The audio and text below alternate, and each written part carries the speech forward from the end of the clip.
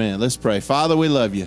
Lord, we just thank you this evening for the opportunity once again to be in your house. Lord, I thank you for this beautiful day that we had, but I thank you right now for the beautiful time we're going to have in your presence tonight. God, I pray that you would just move again in a mighty way, just like you did this morning, but in a better and greater way tonight. Lord, we expect great things because you promise great things. And Lord, we know that what you promise you'll bring and you'll give to us. Lord, we love you. We praise you. We worship you. We glorify you tonight, Lord. As we lift up our worship to you, God, we pray you receive it, Lord, that you would just open up your arms and just receive all that we have, all the blessings that we bless you with tonight with our worship. We love you. We glorify you in the name of Jesus. Hallelujah.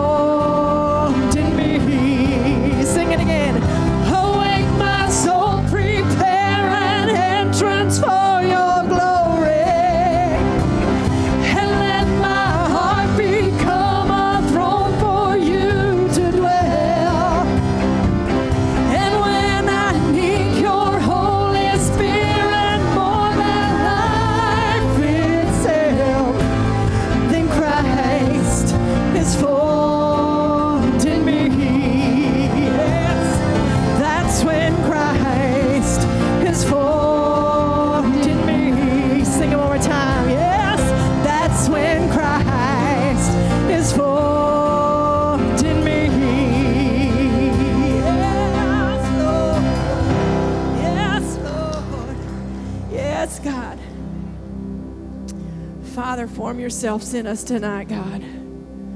We need your Spirit, God, more than life itself, Lord. Holy Spirit, just rain down in this place tonight. A fresh touch of your anointing, God. Fresh touch of your Spirit, Father, is what we're longing for. Yes, God. You said if we would pray and we would seek and humbly lay our lives down at your feet, that you would bring us to the place where earth and heaven meet for your glory. Make us holy. So we have come to kneel before your throne with faith and confidence in you alone. Yes. That you would heal our land and overwhelm us with your hope for your glory. Make us holy and come like the sound of roaring thunder. Cover the earth with signs and wonders. Bring an awakening. Bring an awakening. Come and consume us with your power. Jesus, we need you in this hour. Bring an awakening. Bring an awakening. We need an awakening.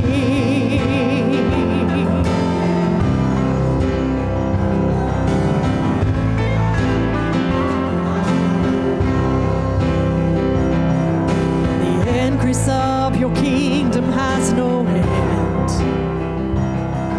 So we, your church, will rise to take our stand. Miracles and life will flow as we reach out our hands for your glory. Make us holy and come like the sound of roaring thunder. Cover the earth with signs and wonders. Bring an awakening. Bring an awakening. Come and consume us with your power. Jesus, we need you in this hour. Bring an awakening. Bring an awakening. And come like the sound of roaring thunder. Cover the earth with signs and wonders. Bring an awakening. Bring an awakening. Come and consume us with your power. Jesus, we need you in this hour. Bring an awakening. Bring an awakening. Yes. We call out to the broken. We cry out for the hopeless. Commanding those in darkness, come awake, come awake. We liberate the captives. We activate the passive. We scream out to the masses, come awake, come awake. We call out to the broken. We cry out for the hopeless. Commanding those in darkness, come awake, come awake. We liberate the captives. We activate the passive. We scream out to the masses, come awake, come awake. And come like the sound of roaring thunder. Cover the earth with signs and wonders. Bring an awakening. Bring an awakening. Come and consume us with your power. Jesus, we need you in this hour. Bring an awakening. Bring an awakening. And come like the sound of roaring thunder. Cover the earth with signs and wonders. Bring an awakening. Bring an awakening. Come and consume us with your power. Jesus, we need you in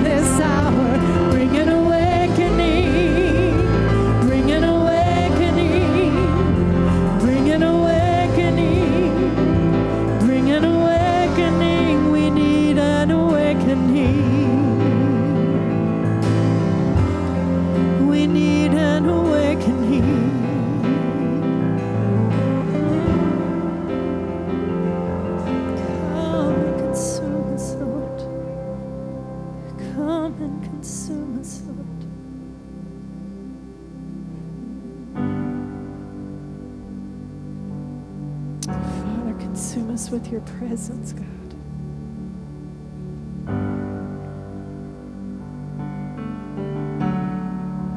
Father, we just want to be sensitive to the Spirit tonight.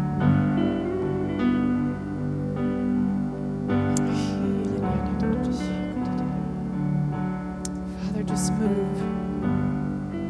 Just move, Father. We're just going to stay right here for a minute and just wait on the Lord. Hallelujah. Father, we humble ourselves before you, God. In your presence, God. We thank you, Jesus. We thank you in advance, Father, for what you're going to do in this service, God. We thank you in advance for healing that is taking place right now, God. We thank you, Father, for a new movement, God, of your presence in this house, God. We thank you, Father, for what manifested in this house this morning, God. And we anticipate greater things through this service tonight, God.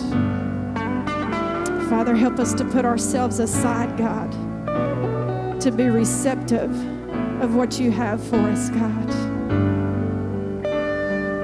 Father, we be still in your presence, God.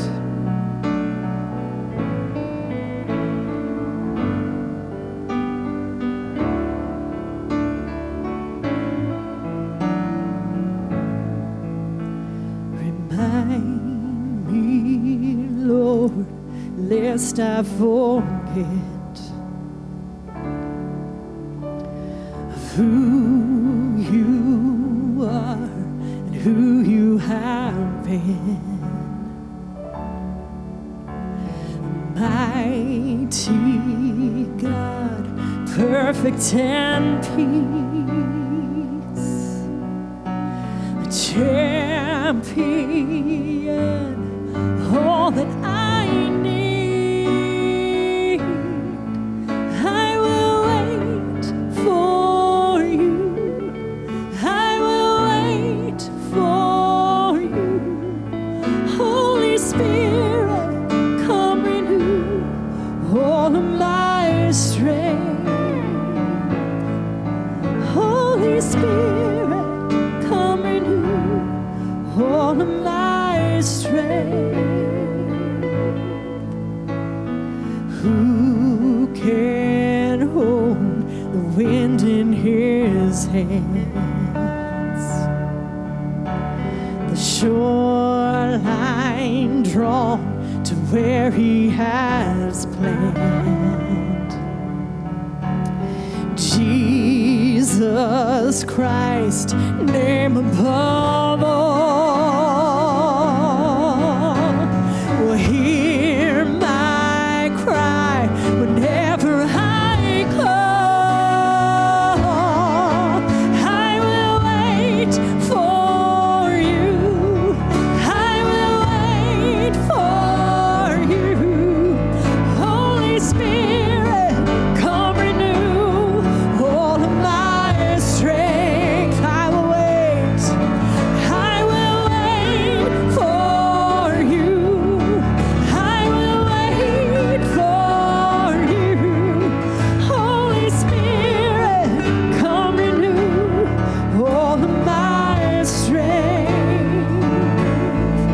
Holy Spirit, come renew all of my strength.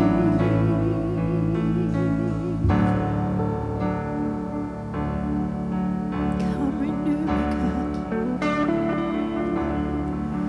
I will choose life, even in darkness. Your truth lights a beautiful spark in this heart and soul.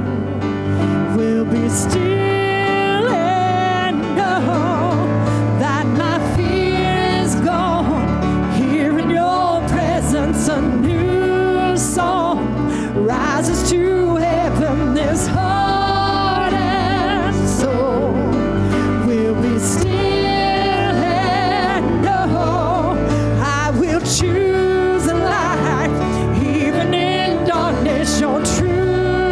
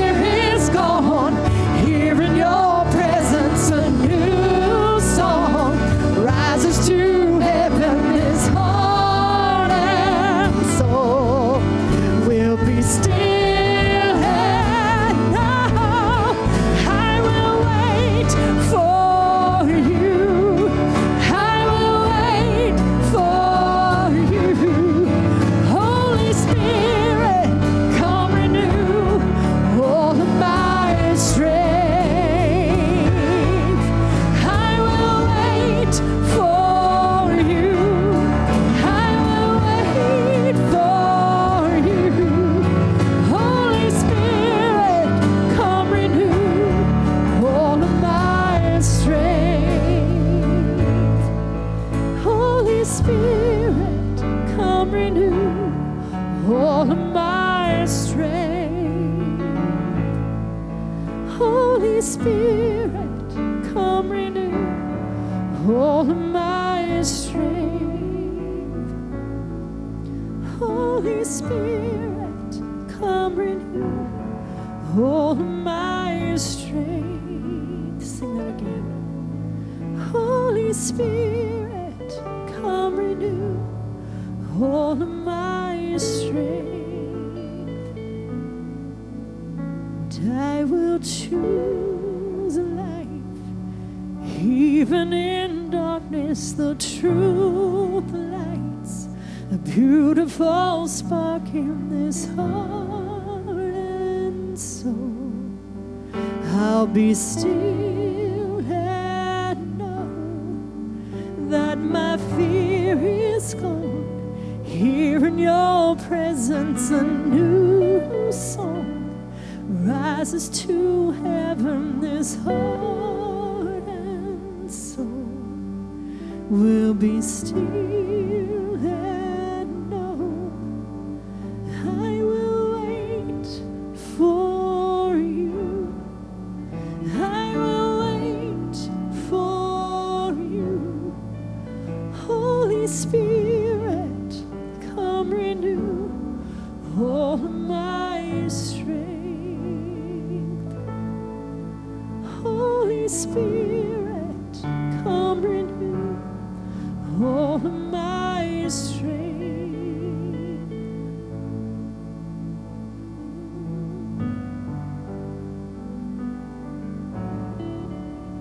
Holy Spirit, be still in His presence. Be still in His presence. Father, renew our strength. Holy Spirit, come. We are ready, God. We are ready, God. Just be still in His presence just for a moment. Father, we just be still before you, God.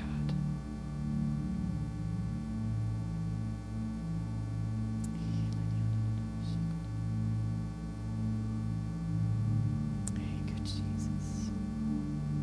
Thank you, Jesus.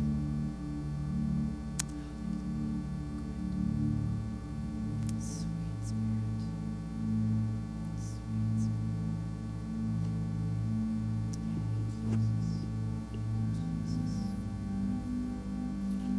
Praise you, Jesus. Hallelujah.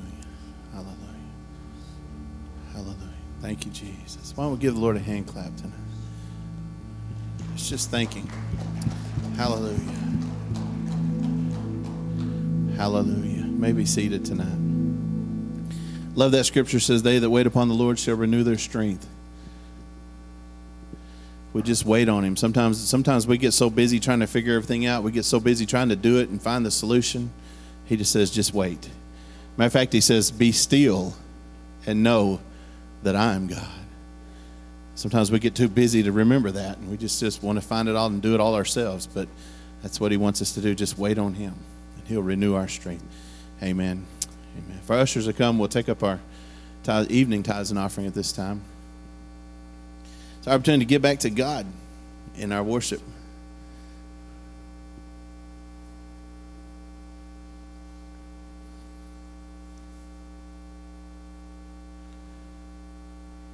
Alan, would you pray over the offering this evening?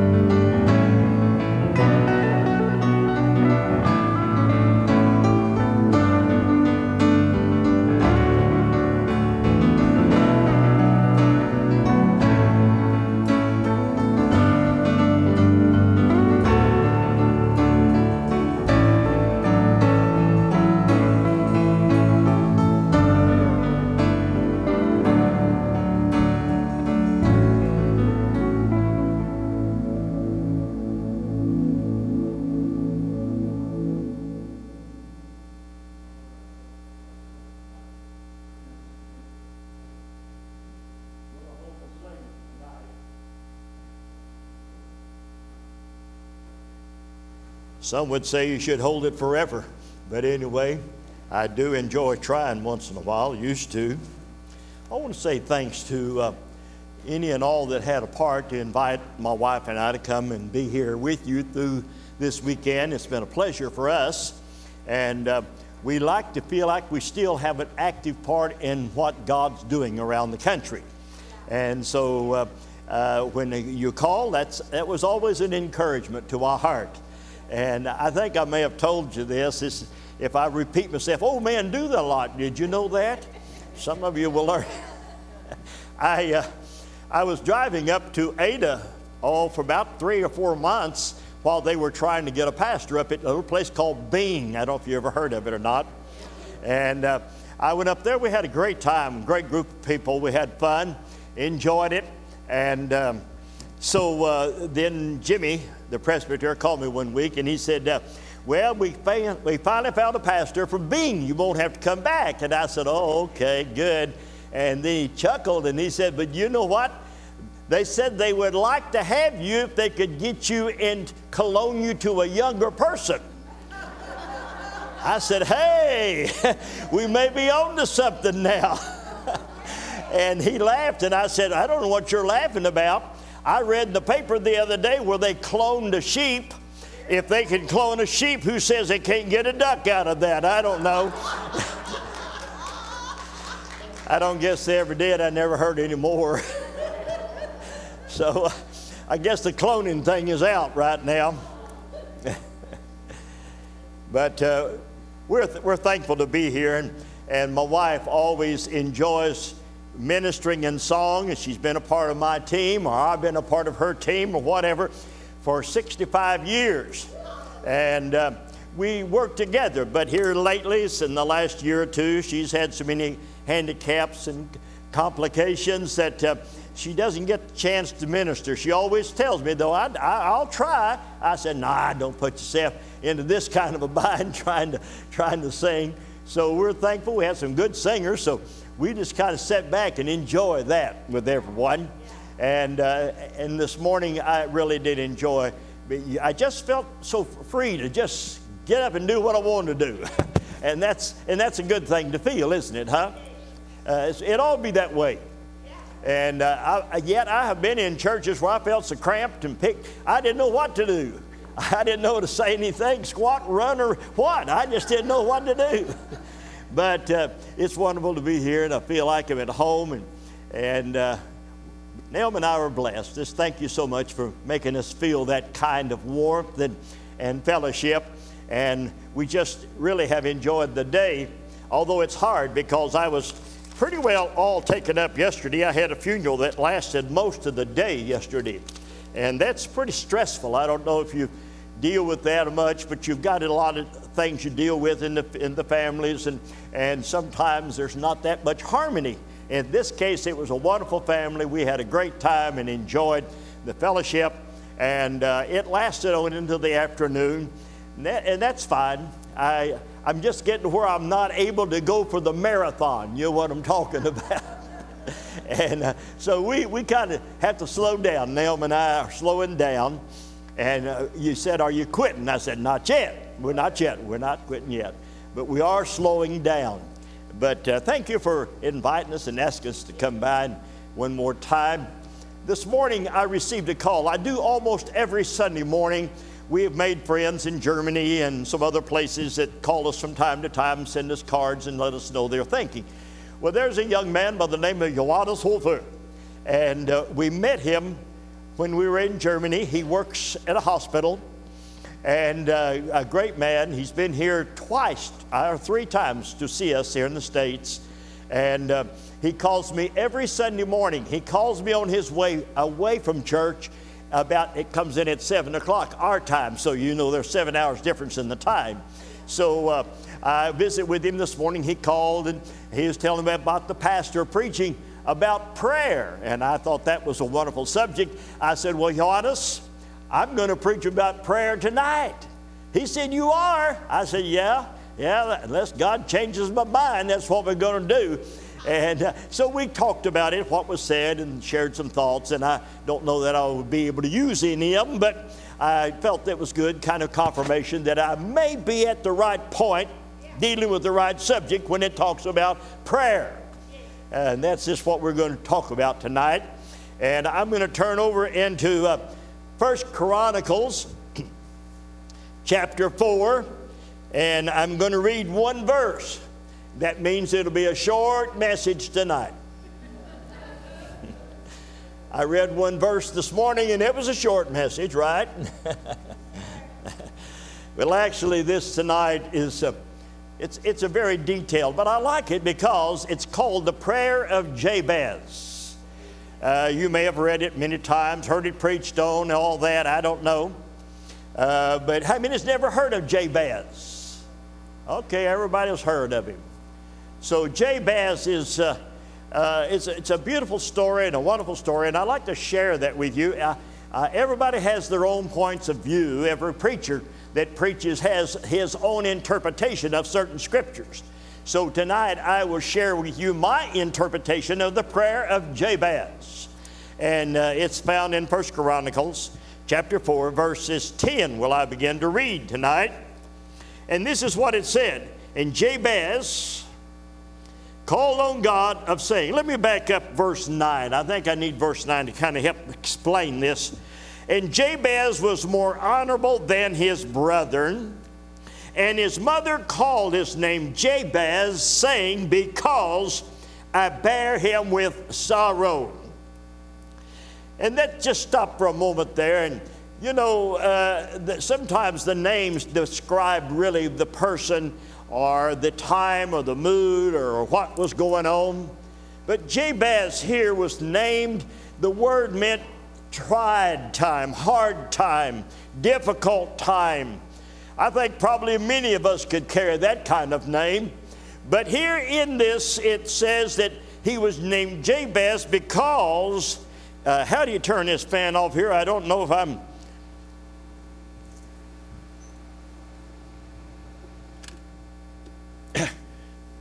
That sounds good. I think I got it. I couldn't figure where the wind was coming from. Oh, okay, we got it now. We got it now. All right, thank you. I appreciated that. Had me bum puzzled there for a while. Jabez meant there was a difficulty in his birthing. And she named him that because it meant hard times or difficulties. And I think we've all had those times where there is stress, there's problems, there's anguish, there's penalties to pay, and you don't have to do anything wrong. Sometimes things just happen that way. And this is a case that Jabez came along, and it caused his mother to have grief and sorrow and pain and agony. And so therefore, he was named Jabez. That gives us some foundation there to know why that he was named that. In verse 10, he begins to tell us about this prayer that Jabez called upon God of Israel, saying, oh, that thou would bless me indeed. How many has ever prayed for a blessing? I mean, just, come on, God, I need something today. I need you to bless me today. I have. In fact, I do that about every day. I said, Lord, today I need your blessings upon my life. I need you to guide. That's not selfish. That's not being greedy. That's not being self-centered. That's simply stating a fact. We need God to give us his blessings. I need it. I need his blessings. I'm going to tell you one reason I need his blessings, because I've found in this area you meet a lot of folks that need help. And if God hasn't blessed me, I can't be a blessing. If it's just a word of encouragement, if it's a listen to a problem, or if I'm to minister to them, or whatever it is, God wants me to be blessed as I bless you. And one day I had an opportunity to do that, and I was praying with them, and they said, thank you for taking time. I said, I did it for a selfish reason. And they said, you did? I said, yes. Makes me feel good to make you feel good. So I think sometimes we need that kind of blessing that we can share with someone else. We can open up the channels of heaven. We can encourage them. We can tell them they can be blessed as well. I've even told people, look, if you want a blessing, bless somebody. Huh? You know, today, this is a sidebar, so to speak, but my wife and daughter and Sister Shanista, I call her that, but Sister Gillum, you know who I'm talking about. We went to eat, and I wasn't being disrespectful. I was just, I think of her as a personal friend. And so we went to eat. We were sitting over there enjoying ourselves, having a good time. And I went to pay for the meal, and somebody had paid for it. Yes. I couldn't believe it. I went back to the table. I said, folks, we just been blessed. And we had, and that was wonderful. That was a wonderful feeling. And I enjoyed it. And I think we did express our appreciation. But it's good to be blessed once in a while, don't you think? Huh? Don't you enjoy being blessed? I do. I don't think I'm selfish, but I do enjoy our blessings once in a while. In fact, I do this almost every day. I may miss a day. When my feet hit the floor of a morning, I said, thank you, Lord, for another day. Don't know what's going to happen. Don't know how it's going to come out, but I want to bless thee, oh God, for another day. What another day, a blessing. I'm thankful, you know. But at my age, just to thank God for another breath of air ought to be thankful enough, right? But I'm thankful. And I don't know how long. Someone said, how long you last? I said, I have no idea. I'm not even guessing about that one. But I'm thankful for every minute, every day, every hour and year that God has given us. We ought to be thankful, shouldn't we? Huh? Be thankful. Be thankful for what God does for us and to be thankful for the little blessings. I think we can praise Him for little things as well as big things. Huh?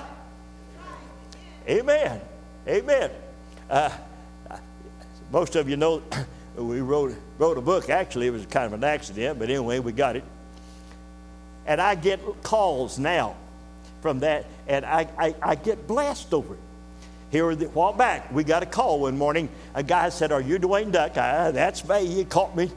Here I am, flat-footed. He said, well, this is Frankie Valens. I said, Frankie Valens? I'm old enough to know that sounded like an old rock and roller back in the 50s. I said, I used to hear about a Frankie Valens. He said, that's me. I said, oh, my goodness. Good to hear you. And he said, well, I was at a church, and they had some of your books, and I got one. And he said, can I come down and see you? And he said, I live in Wichita, Kansas. My wife and I'd like to come. And I said, well, sure, come on down. So he drove down, and I was right. It's the same old rock and roller. He had to get a whole bunch of stack of CDs, was it? Or cassettes, or 8-track, I can't remember. He had a bunch of them anyway, whatever they were. He had a bunch of them. And his wife was a concert pianist. Dennis, you would have enjoyed this lady. I mean, she put it on top shelf with my wife and won her favor real fast. And we talked, and they wanted to talk to us about trying to get into the ministry and get rid of the rock and roll business. And, you know, we had a lot. They stayed with us for 2 days and 2 nights. And we talked and looked and prayed and tried to find what God would have for them to do. And he said, I tell you what, I enjoy ministering in a church, but the money is in the rock and roll. I said, I can imagine that. But he said, I want you to pray that God will somehow open a door where that we can begin to find a place of ministry in a church. And so we did. We prayed with Frank and his wife and asked God to open the door for him and show him something. And back for about 6 months after they were there, they sent us letters telling us where they were at and what we're doing. And during that time, one day on YouTube, I called him, and there he was. He's still rock and rolling. But anyway, that's okay. If God's in his heart, he wants to do something. And I felt the Lord was going to open a door and give him a privilege to minister in a church and get out of that kind of work. He said it's taken him all over the world, and he said, I'm tired and I want to stay home and I don't want to travel anymore. I can understand that. And so we just have to pray. Sometimes we have needs and we just, we don't know really how to present them. We don't know what to say. I was handed a note here a while ago that I guess someone here at the church, I got a call from Sister Brenda Norton, just said pray for us. I don't know what it's about, but I thought we might ought to just take time, just pray for her and ask God to minister to her right now. I don't know what's going on, but God does, right? Heavenly Father, we bring Sister Norton to you. We put her on this altar before you, and we pray that you would intervene. Look at her life, look at their family, look at her situation. And God, that you would do that which needs to be done. By the powers of the Holy Ghost, come down, lay your hand upon her and minister to her and help her and strengthen her and lift her up. And let her feel this day your presence there in a mighty way. In Jesus we pray. Hallelujah, hallelujah, hallelujah. Amen and amen. Thank you, Lord. Well, let's get back to our text today. Oh, that thou would have blessed me and enlarge my coast. Anybody ever prayed, God, help me to do more for you than I've ever done before? Help me to find a better and a more effective way to minister the Word of God. I'm going to tell you, if you pray that, God will take you serious, and He'll do exactly that. He'll enlarge your borders. He'll enlarge your knowledge. He'll enlarge your wisdom. He will enlarge your desire, because that's the plan of God. Enlarging our coast. You know, sometimes we don't think about it, but God wants to do things for us to bless us all the time. And that time that He takes and stretches us. You know, have you ever been stretched? I've had things to happen. I said, Lord, I can't do it. He said, you go and I'll go with you, and I'll put the stretch on. And I found out that if I go and make myself available, God will take over what I can't do.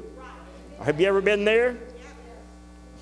I've been asked to do things I know was totally impossible for me. Anybody say, can you do it? I said, no, I can't do it. But when they asked me to do it, I said, God, they've asked me to do it. Can we do it? He said, go, and I'll go with you.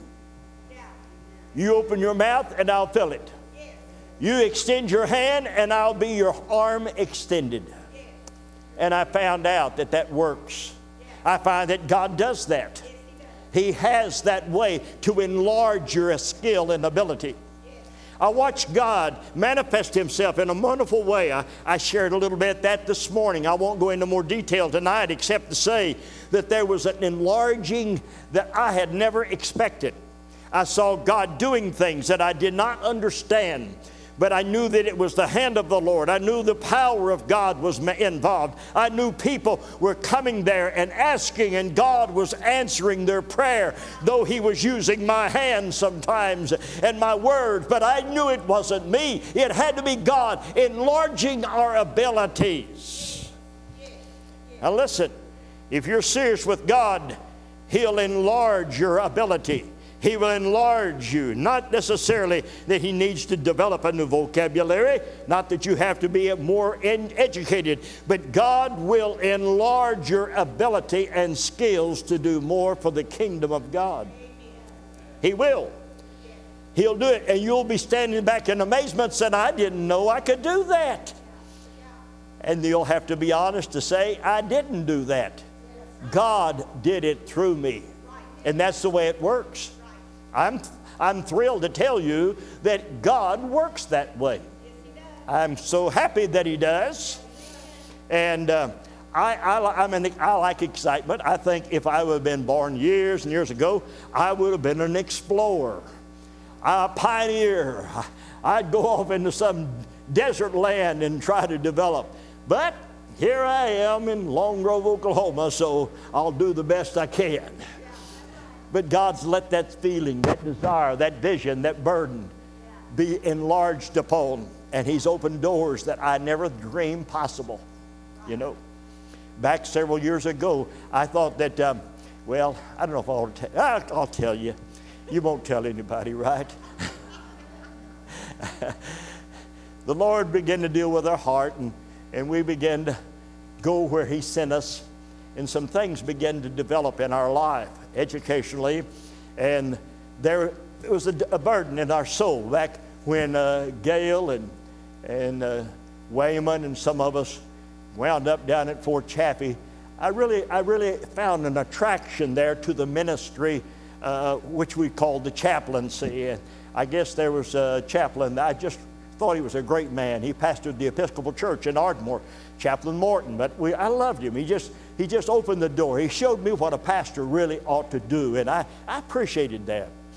And I always thought someday I'd like to be like him. I never did tell him that, but I've often told him, you sure mean a lot to me. And he did. He was a good mentor for me to be able to just cling to some of the words, the way the mannerism, how he dealt with things. And I loved that. I thought I wanted to be a chaplain. I had prepared in some ways for that, and I may have told you this, and if I have, skip it. Plug your ears. But the Lord opened the door, and so my wife and I went up. I went up to apply to be a chaplain in the military, in the Army. And they put us through a barrage of tests and screenings. It took about 2.5 days. We were interviewed with all kinds of things, and while I was going through that, they sent a detective back to where I was pastoring to ask everybody what they thought about me. Boy, that's dangerous right there. And they gathered up financial reports to see if I'd been lying about anything, how it was all going on. And they came back and they set us down in a room and said, now you have asked about the chaplaincy. But listen, can we offer you something else you might be interested in? And I said, I don't know. What is it? And they said, we have a place that we'd like to send you. We already have 3 people there. We need you for the 4th person. And we would send you to the highest concentration of Americans outside the United States. At that time, it was in the country of West Germany. And they said, we'll send you there, and you will pick a spot where you want to work, and that will be yours. I don't know. I said, well, what will I be doing? I'll talk to you later about that. Charles Greenaway was the field secretary for Europe, Asia, and the Middle East. You might remember when he was in Springfield, and he was going to be our immediate superior. And he said, I kept saying, Brother Greenaway, what am I going to do? What am I going to do? He says, just wait, I'll talk to you later. Just wait, don't get in a hurry. We went all through this special school. It was the longest schools they ever had. It was from 8 in the morning to 10 o'clock at night, several months, just drill. And then Brother Greenaway at the close of it said, I want you to go with Mary, that's his wife. Go with Mary and I, and take your wife, and I'm going to tell you what you're going to do. Boy, I couldn't wait to get there. It's fixing to happen. I said, okay. We tried to eat a bite, but I couldn't swallow anything. I was ready to find out what I was fixing to do. We got through, and he said, I know you've been anxious about this meeting. And I said, oh, Brother Greenaway, you just don't know how much. He said, I'll tell you what you're going to do. I said, okay, what is it? He said, I don't know, but you'll come home and tell us. I said, what? He said, God is going to use you in a way that we would not know how to describe. And you know the story, if you've probably got through the book and part of it, but anyway, we went over, we had a choice of 3 places, Stuttgart, Nuremberg, and Munich, and we selected Nuremberg. And Nuremberg was one of the prime places that God was ready to do something in. And the Spirit of the Lord came, not because of me, not because of me. I want you to be clear. God does things not because of us, but with us sometimes. And God let the Spirit of the Lord come down and settle upon that place. And God gave us favor with folks that we did not deserve. We don't know how it happened, but God does business. He does business. And don't you try to tell God how to do His business, because He'll tell you that He'll do it, and He'll do it with you if you'll let Him. Are you with me? There's a time that He will do that. And God began to pull back. And I may have told you this, and if I haven't, let me tell you this. How many's had any military background? Anyone? Any military? Okay. Some of you will understand. The Army don't need you or me or anyone else. They are self-contained. They have their own doctors, lawyers, preachers. They've got everything they need. They don't need you and I.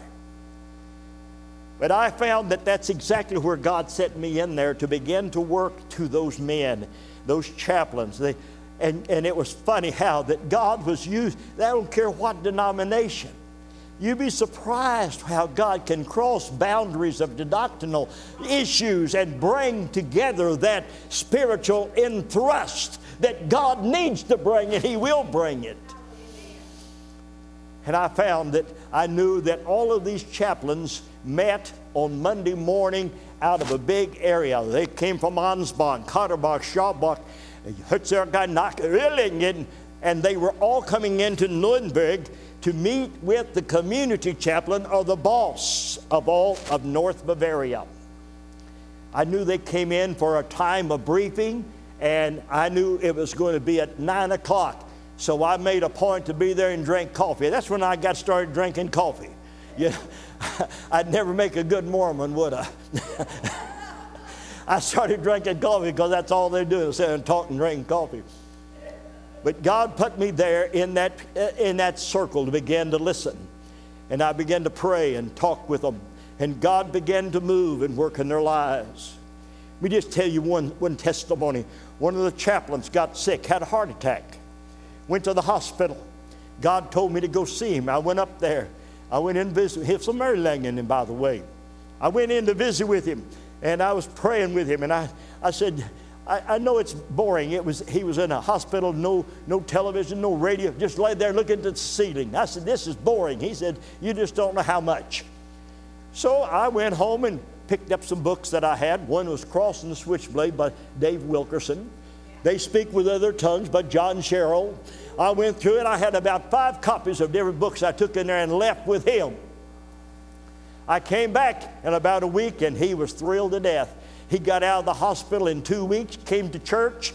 He said, can I testify? Now, this is the spiritual leader in that community.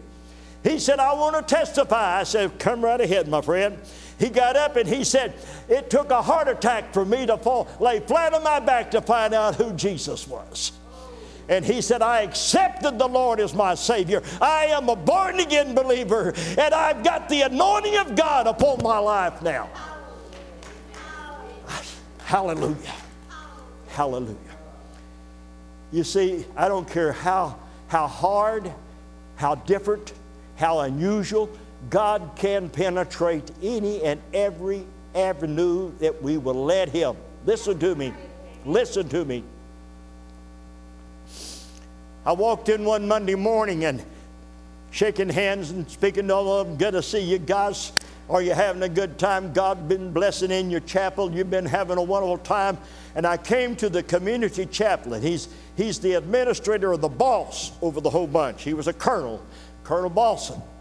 I came to him and said, well, chaplain, did you have a good weekend? And he looked at me square in the eye, and he was 6'2".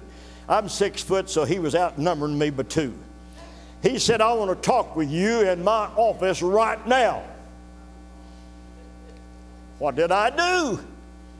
So I followed him back through a maze of offices, and I'm trying to think of everything could have happened that I'm going to have to defend. We got back in this office. He closed the door, and I said, this is serious stuff.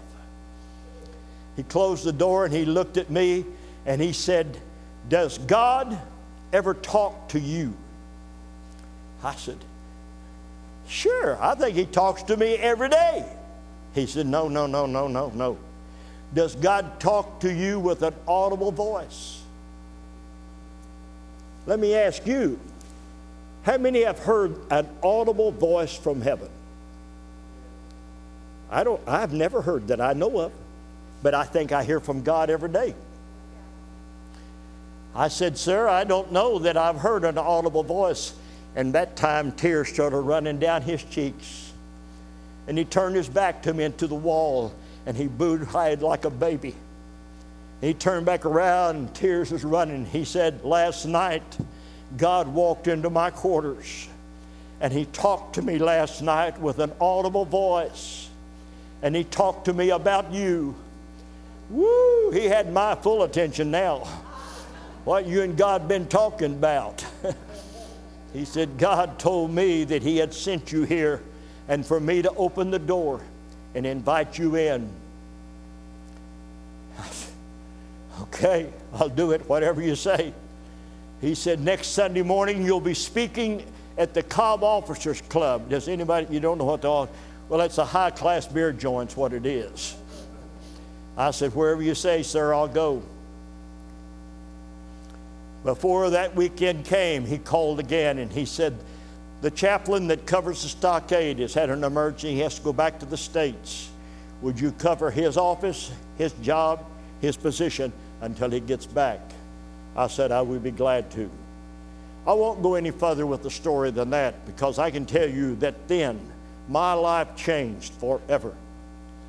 I saw what the power of God can do, not only with me, but I watched God change the rules and laws in Germany, not for who I was, but for who God is.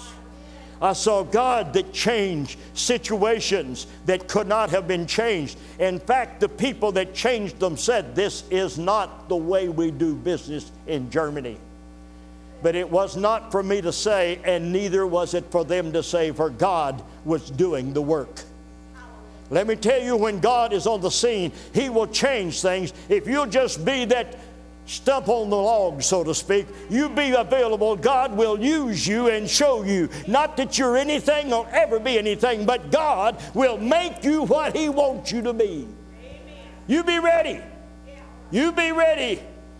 And don't believe that God is forgotten for 1 minute. Enlarge my coast. I don't know if you want your coast enlarged or not. You may go in places that you never dreamed about going, doors that will open that you never dreamed about going through, people that you have never thought about.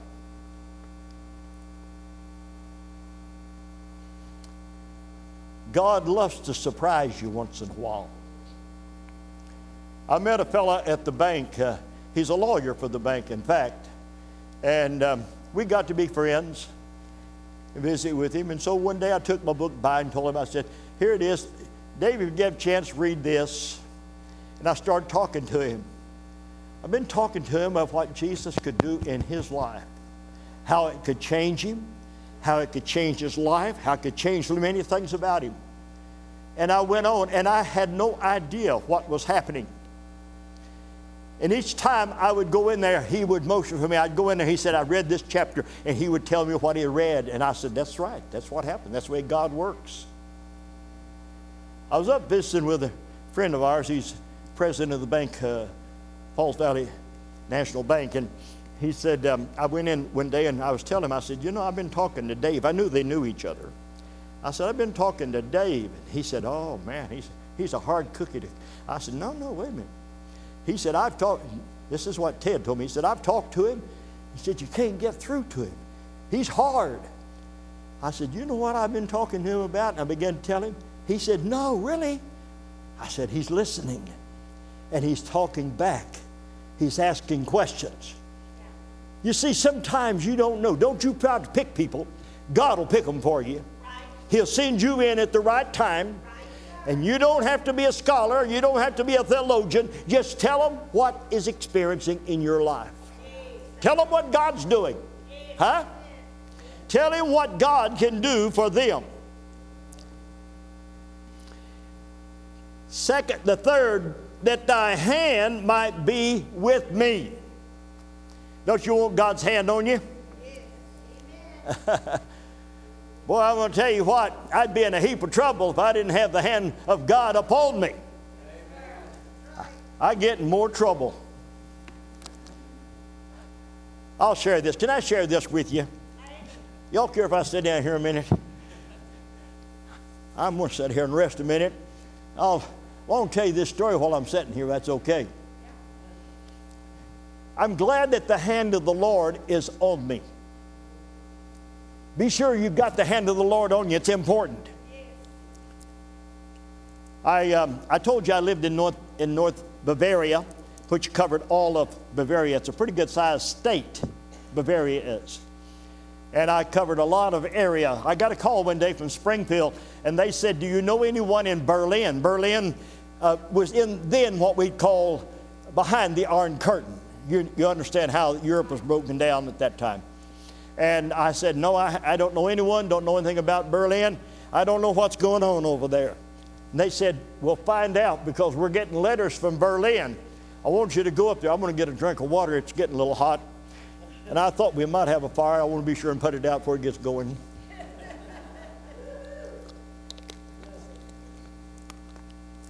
And they said, go over there and check on it.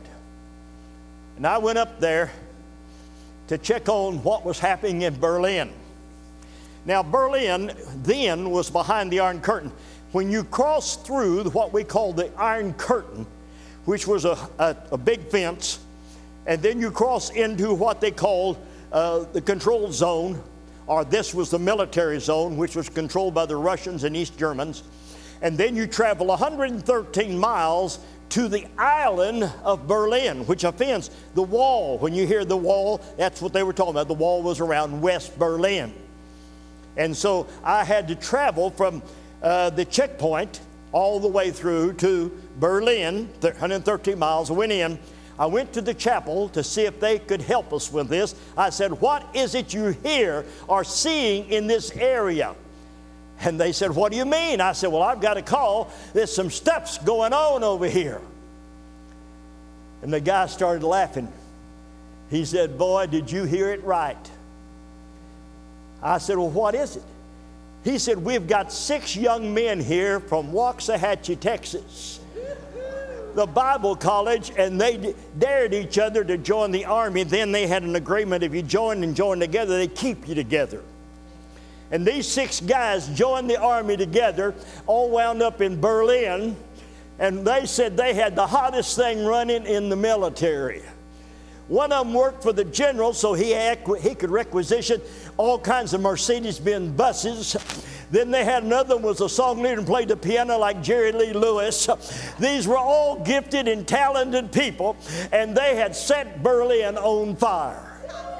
The chaplain said, I just sat back and I enjoy it all. And he did. He had the most envious spot there was. So I had to meet the guys. And I met them and told them that I was going to have to be checking on them and being with them. And so we did. About once a month I would drive up, check on them, see what was going on, and minister to them and whatever I need to do. And one day I got a call from Dr. Moon. Some of you have probably never heard him, but he used to teach down at Waxahachie. You know him? About Dr. Moon. Well, he had a wife named Donna Moon. You know Donna? He called me. He said, Donna's coming over there to do some USO tours, military bases. Would you see to it that she gets around? I said, okay. So my wife and Sabrina, the one that's here this morning, she went with me, and of course Donna. And we had one of the spots was Berlin. So we took her up there and let her do her thing, whatever it was. We had all kinds of equipment she had to carry with her, all kinds of sound equipment, amplification. We had field glasses. I don't know what they was for, but we had them anyway. We had all kinds of junk, camera equipment, stuff that we had to take pictures with anyway. We came into Berlin, had that great night, wonderful night. Next morning we were going to leave. Now I told you there was an Autobahn, one Autobahn from Berlin to West Germany. That Autobahn was very seldom ever traveled. I never did see a car on it any time I was on it. You would think that it did, but there was no cars that ever used that road because, first of all, of the travel conditions over there. But when I cleared, you got to clear as you come out of Berlin. You had to clear for the west, which was American checkpoint. You cleared, you drove about 500 feet. There was what they called the East German checkpoint, which is run by the Russians. You would pull in, and there's where they give you the paperwork. In this paperwork, it tells you that you have 3 hours to travel 113 miles. That's not an unusual time. You can do that in 2 hours or less. And they said, when you clear, then you'll be fine. So we come through the checkpoint. I get the paperwork and everything. And all of a sudden, I got to notice it. It was detour, in German, detour signs. You couldn't travel the road. I said, they're working on the highway. They won't let you travel on the highway. So I followed the detour signs, and it's about 9 o'clock in the morning when I crossed that border. And I knew I had to cross within 2 hours, 3 hours at the very most, the checkpoint on the west. So we're up here and we're traveling and we're trying to see, and it's an overcast day, and I don't know, the sun's not out, and the signs, detour signs run out, and we don't know where we're at. Did you ever get lost and feel stupid all the same time? We were lost and stupid. And I didn't know where to go. I didn't know what to do. But I just kept driving. Now, in Europe, you can have your radios on, and one day there will be nothing. And they do this to block out all military correspondence and communication, but it also affects all radio, AFN, and anyone else. It's a jamming device that is produced by the Russians. And they have these things on 16-wheelers. And they can move them along the border and jam radio frequencies for many hundreds of miles. Well, we were only 60 miles inside, so it was very easy to get everything around us jammed. So we're traveling along this road, and we don't know where we're at. We're lost and wondering what to do, when all of a sudden I saw these 18-wheelers out there about 500 feet from us lined up, and they were the ones that were jamming the devices. These are military zone. There were Russian patrols along the road, and in that kind of a military situation, you do not want to get caught with recording devices, any kind of inspection like field glasses or recording, anything in the way of recording a voice, sight, or sound, or anything like that. It's a taboo. You're caught, you're dead on your tracks. That's it. No more. And we were warned not to do that. Well, here I am in a strange land, and I drove into a military zone without knowing it, and nothing but these military, so I keep driving like I didn't see them. And I said, I got to get out of here. And I don't know how. My wife, I looked over there and she was praying. Her mouth was going like that. In the back, Donna's mouth was going like this, but it was not praying. And her and my daughter were just acting like a storm, so that was okay. They didn't know what was going on. We pulled into a station. It was a service station. But there was one pump. Do you remember those old pumps that used to have the glass up here? And you'd pump the gas up here and gravity flow would put it in. That's the kind of service stations they had over there. I pulled in. I went in to find out where we were at, which direction I should go in. And I felt as stupid as I could ever have felt. I walked in, and there was 3 or 4 men and a teenage boy then there. And I asked them in the best German I had, and I don't claim to be expert in that by any sense of the word. But I said to them, very simple, Entschuldigen bitte, können Sie mir sagen, wo ist die Autobahn nach Westlake? Now, you can understand, I didn't make it complicated. I told them, I'm lost and need to get out of here. Can you tell me where the highway is that leads me to the west? They didn't hear me. No one would look at me. No one would talk to me, just like I didn't exist. They'd walk past me and never say a thing. Now, I know my German's bad, but it's not that bad. I sat there a few minutes, and a young boy that was standing there walked outside and went around the corner, and I watched him, and he'd give me this. Now, that can get you a lot of stuff. Maybe you don't want it, but I had to have more than I had. And I walked out there, and he said to me, I know what you want, they know what you want, but they think you're British. I said, no, it could be Americanisch. He said, well, they don't know what you are. They think you're British. I said, I'm an American. And they said, well, they don't want to talk to you. I said, but I got to get some help. He said, I can't help you. I don't know. But he said, in the next village. over here, and he told me about how many kilometers. He said, in that village is an old policeman walking around a square, like some of our towns built around a courthouse. He said, there's an old policeman, and he's good. He's a friendly policeman, and he'll help you. I said, good, thank you. So I got out there and went down the road, and sure enough, drove up in this little village, and there it was. The old policeman was walking just like he said, an old tattered-looking uniform, but he was walking around, and he was just seemed like the cares of the day. I walked up to him, I spoke to him, and sure can see, haven't seen, I wouldn't talk. Y'all, he's back. He was having a good day, and everything's fine. I said, ich nicht bin der Einbaden to the Westwick, to Nuremberg, and can you see him in Finland? He said, oh, no problem, in his German accent again, no problem. I said, well, what do you do? He said, well, a German gives you instructions just from where he's standing. He said, geradeaus, go down the road here, he said, to the next crossroad, rechts um die Ecke, geradeaus to the next crossroad, turn left, links um die Ecke, and geradeaus to Autobahn. In rechts um die Autobahn. I said, yeah. I went back, I told my wife exactly what he had said. I said, if I forget it, you tell me so we can get back. So I did. I followed his instructions, and he was right. Everything was just like he said. I found myself on the Autobahn. Then I could see the clearings, the next checkpoint that I would have to cross to get into the west. I was to cross there at 12 noon. Now, do you believe in miracles? Do you really believe in miracles? Because let me tell you what God can do. God can blind people, and God can make them see things that are not there. Huh? Yeah. I drove up to that guard shack. The guards were not friendly, but they asked for my papers, and I laid them up there, and I was at 6 o'clock in the evening, 6 hours over. That is an automatic. They would have put me in prison. They would have taken my car.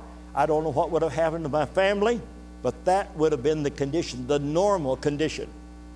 They looked at my paperwork, picked up the stamp, stamped it just like if I just drove in there the last minute.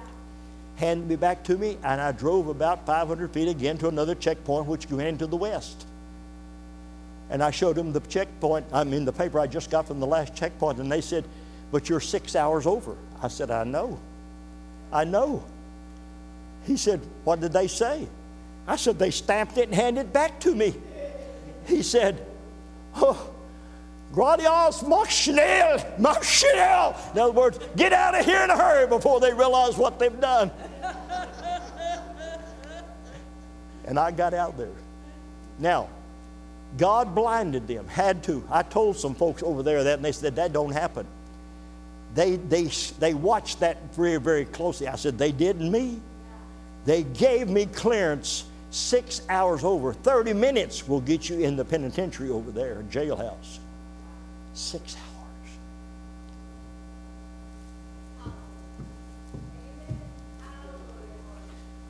You know what I'm talking about here tonight? I'm talking to you about things that are impossible for man, but not with God. For with God, all things are.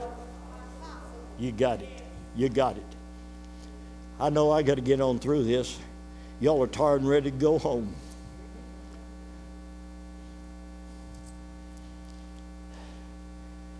That thou mayest keep me from evil. That thou mayest keep me from evil. Do we have to worry about that around the church? Huh? Come on, folks. I'm pretty naive, but it took me 65 years to get my eyes open. Did you know there's evil in the church? Huh? You better believe it. I followed one pastor that had hired a hitman to kill his deacon so he could get his wife.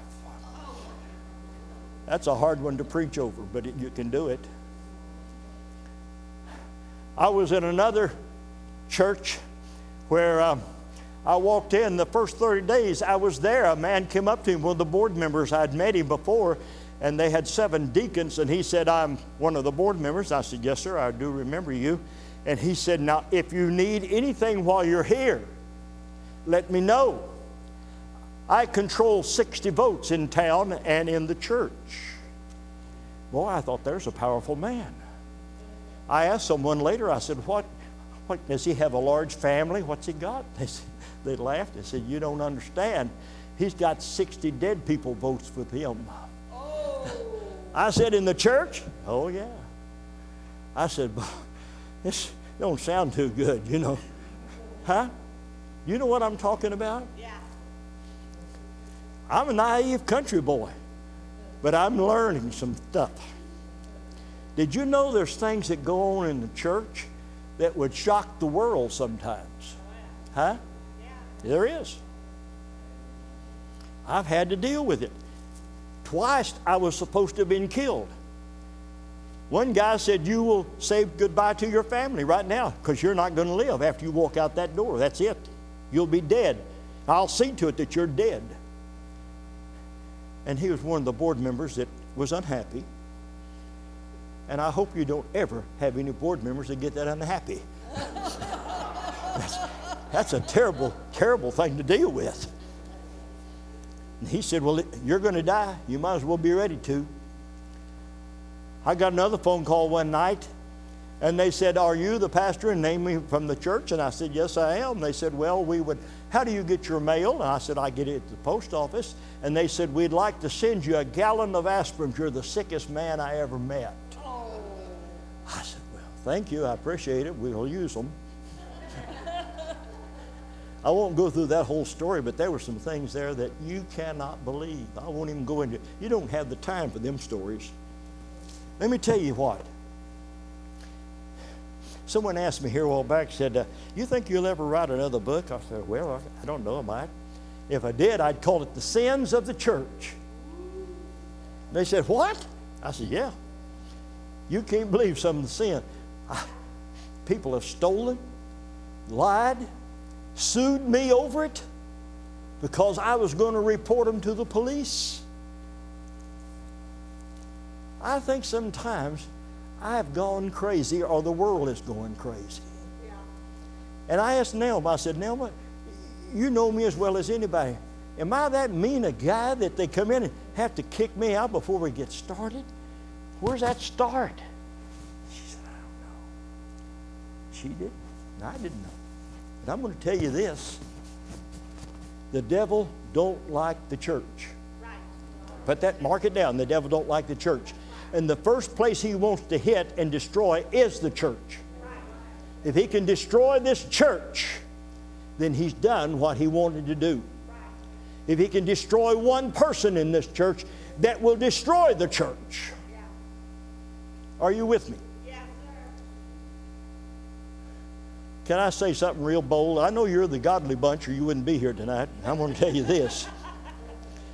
You can tell the rest of what I said sometime. Sitting in this church don't make you holy. That's right. It's a good church. But sitting in this church won't make you holy no more than sitting in a hen house will make you a chicken. That's right. Amen. You just got to realize who you are and what you are. Yeah. And why you're there. That's right. Huh? That's right. You better figure it out. I found out that everybody who walks through the door is not holy. They're not angels. But is that going to dampen my spirit? I'm going to be going to church to the day they carry the big black wagon comes and gets me. Yeah. I'll be going to churches somewhere. But I'm going to tell you, the devil has fought in any and every way he possibly could. Yeah. I could tell you a few other things, but I see you're not in no mood for that tonight. But there are some things, huh? Yeah. There are some things out there that will warp your personality. I tell you, I've been shocked. I've been shocked. I've talked to board members sometime when I see something, I say, I can't believe it. You actually did this? Yep. I said, I can't believe it. Why? Why? This is one of the explanations. because you didn't watch me close enough. I said, well, I'm sure sorry about that. I should have been following you day and night. And I did. That puzzled me, folks. I can't understand that. I don't have to watch you. Don't you have a conscience? Huh? Right. We all got a conscience. We've got something in there that tells us when we're right and wrong. And if we don't listen to it, we're going to wind up on the wrong side of the tracks. Are you with me? I'm trying to find a place to quit. I don't even know where that is. Just keep me from evil. That's what that said. And listen, church, I don't care if you are in church. You may be the number one member, but the devil will attack you and use you and take advantage of you anytime he can. Right. Believe me. Right. It took me 65 years to learn that, but I've learned it now. And I'm not being ugly. Right. I'm not being ugly. I'm telling you some facts. Sister Gillum sitting right here, and her and her husband are pastor, and she will verify some of that. Sister Gillum, stand behind me, back me. We've had talks before. Did you know that the thing, and I've got to close this, one says that it may not grieve me. You know, evil, it's grieving, isn't it? It's very grieving. It's awful to know that you've done something wrong and you're carrying it in your heart. You've thought something that you shouldn't have thought about someone. You're carrying it in your heart. You've said something maybe you shouldn't have said, and you've had to carry that. And then you find yourself having to defend that, and it's bad. It just makes you sick at your stomach. You know what I mean? You don't feel good when all that happens. He said, why are you talking to us, the church, tonight about this? Because that's the very ones the devil likes to find a place. If he can find a place in that heart, in that mind, in that spirit, he's won a battle that you've lost.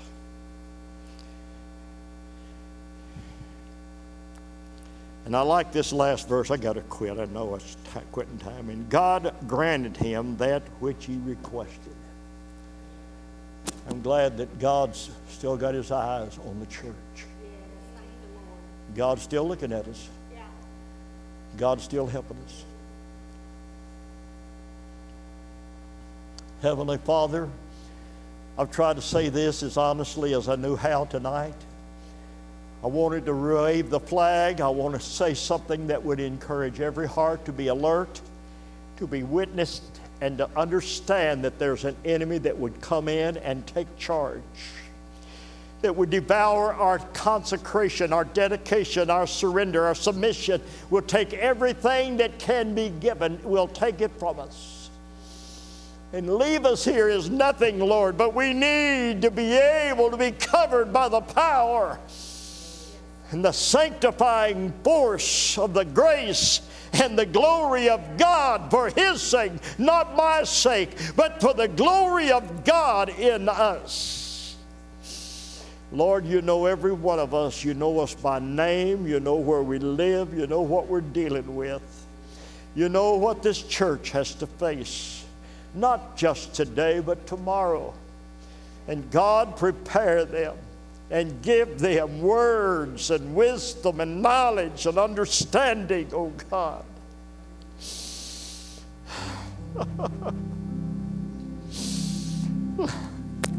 Lord, I don't understand it, but it's going to be as long as there's man on the face of this earth.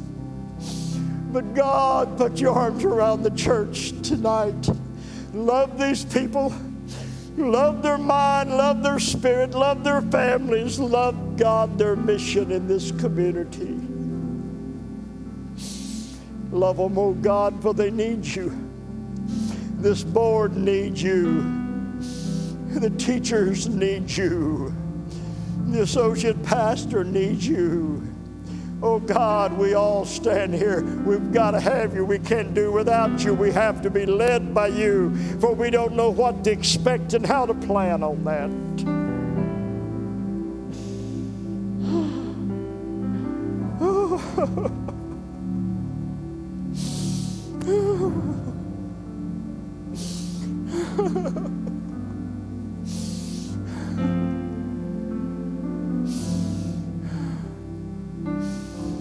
God, I bring you the family, I bring you the families.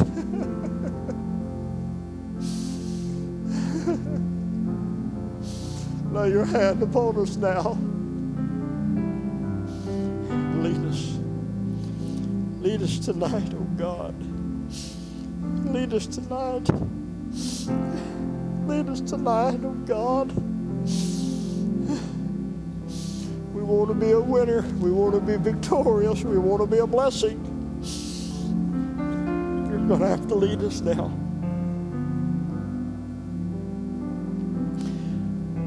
Let's sing that song, Naomi. Oh, to be his hand extended. Dennis, do you know that song, of course?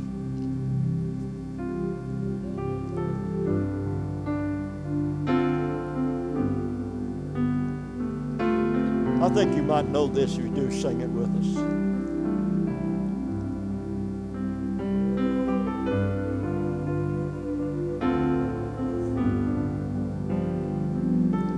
Extended,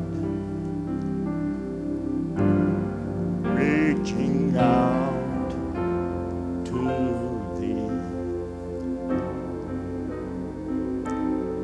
the oppressed. Let me touch him. Let me touch Jesus.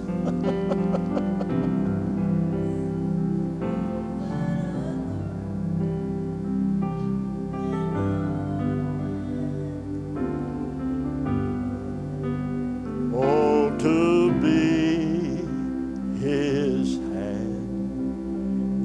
extended, reaching out to the oppressed. Oh, let me touch him. Let me touch Jesus, so that others may know and be free. Stand with me as we're preparing to dismiss in a moment here. Let's just worship the Lord one more time together in this course. Oh, to be his hand extended, reaching out to the oppressed. Oh, let me touch him. Let me touch him. Oh, let me touch him.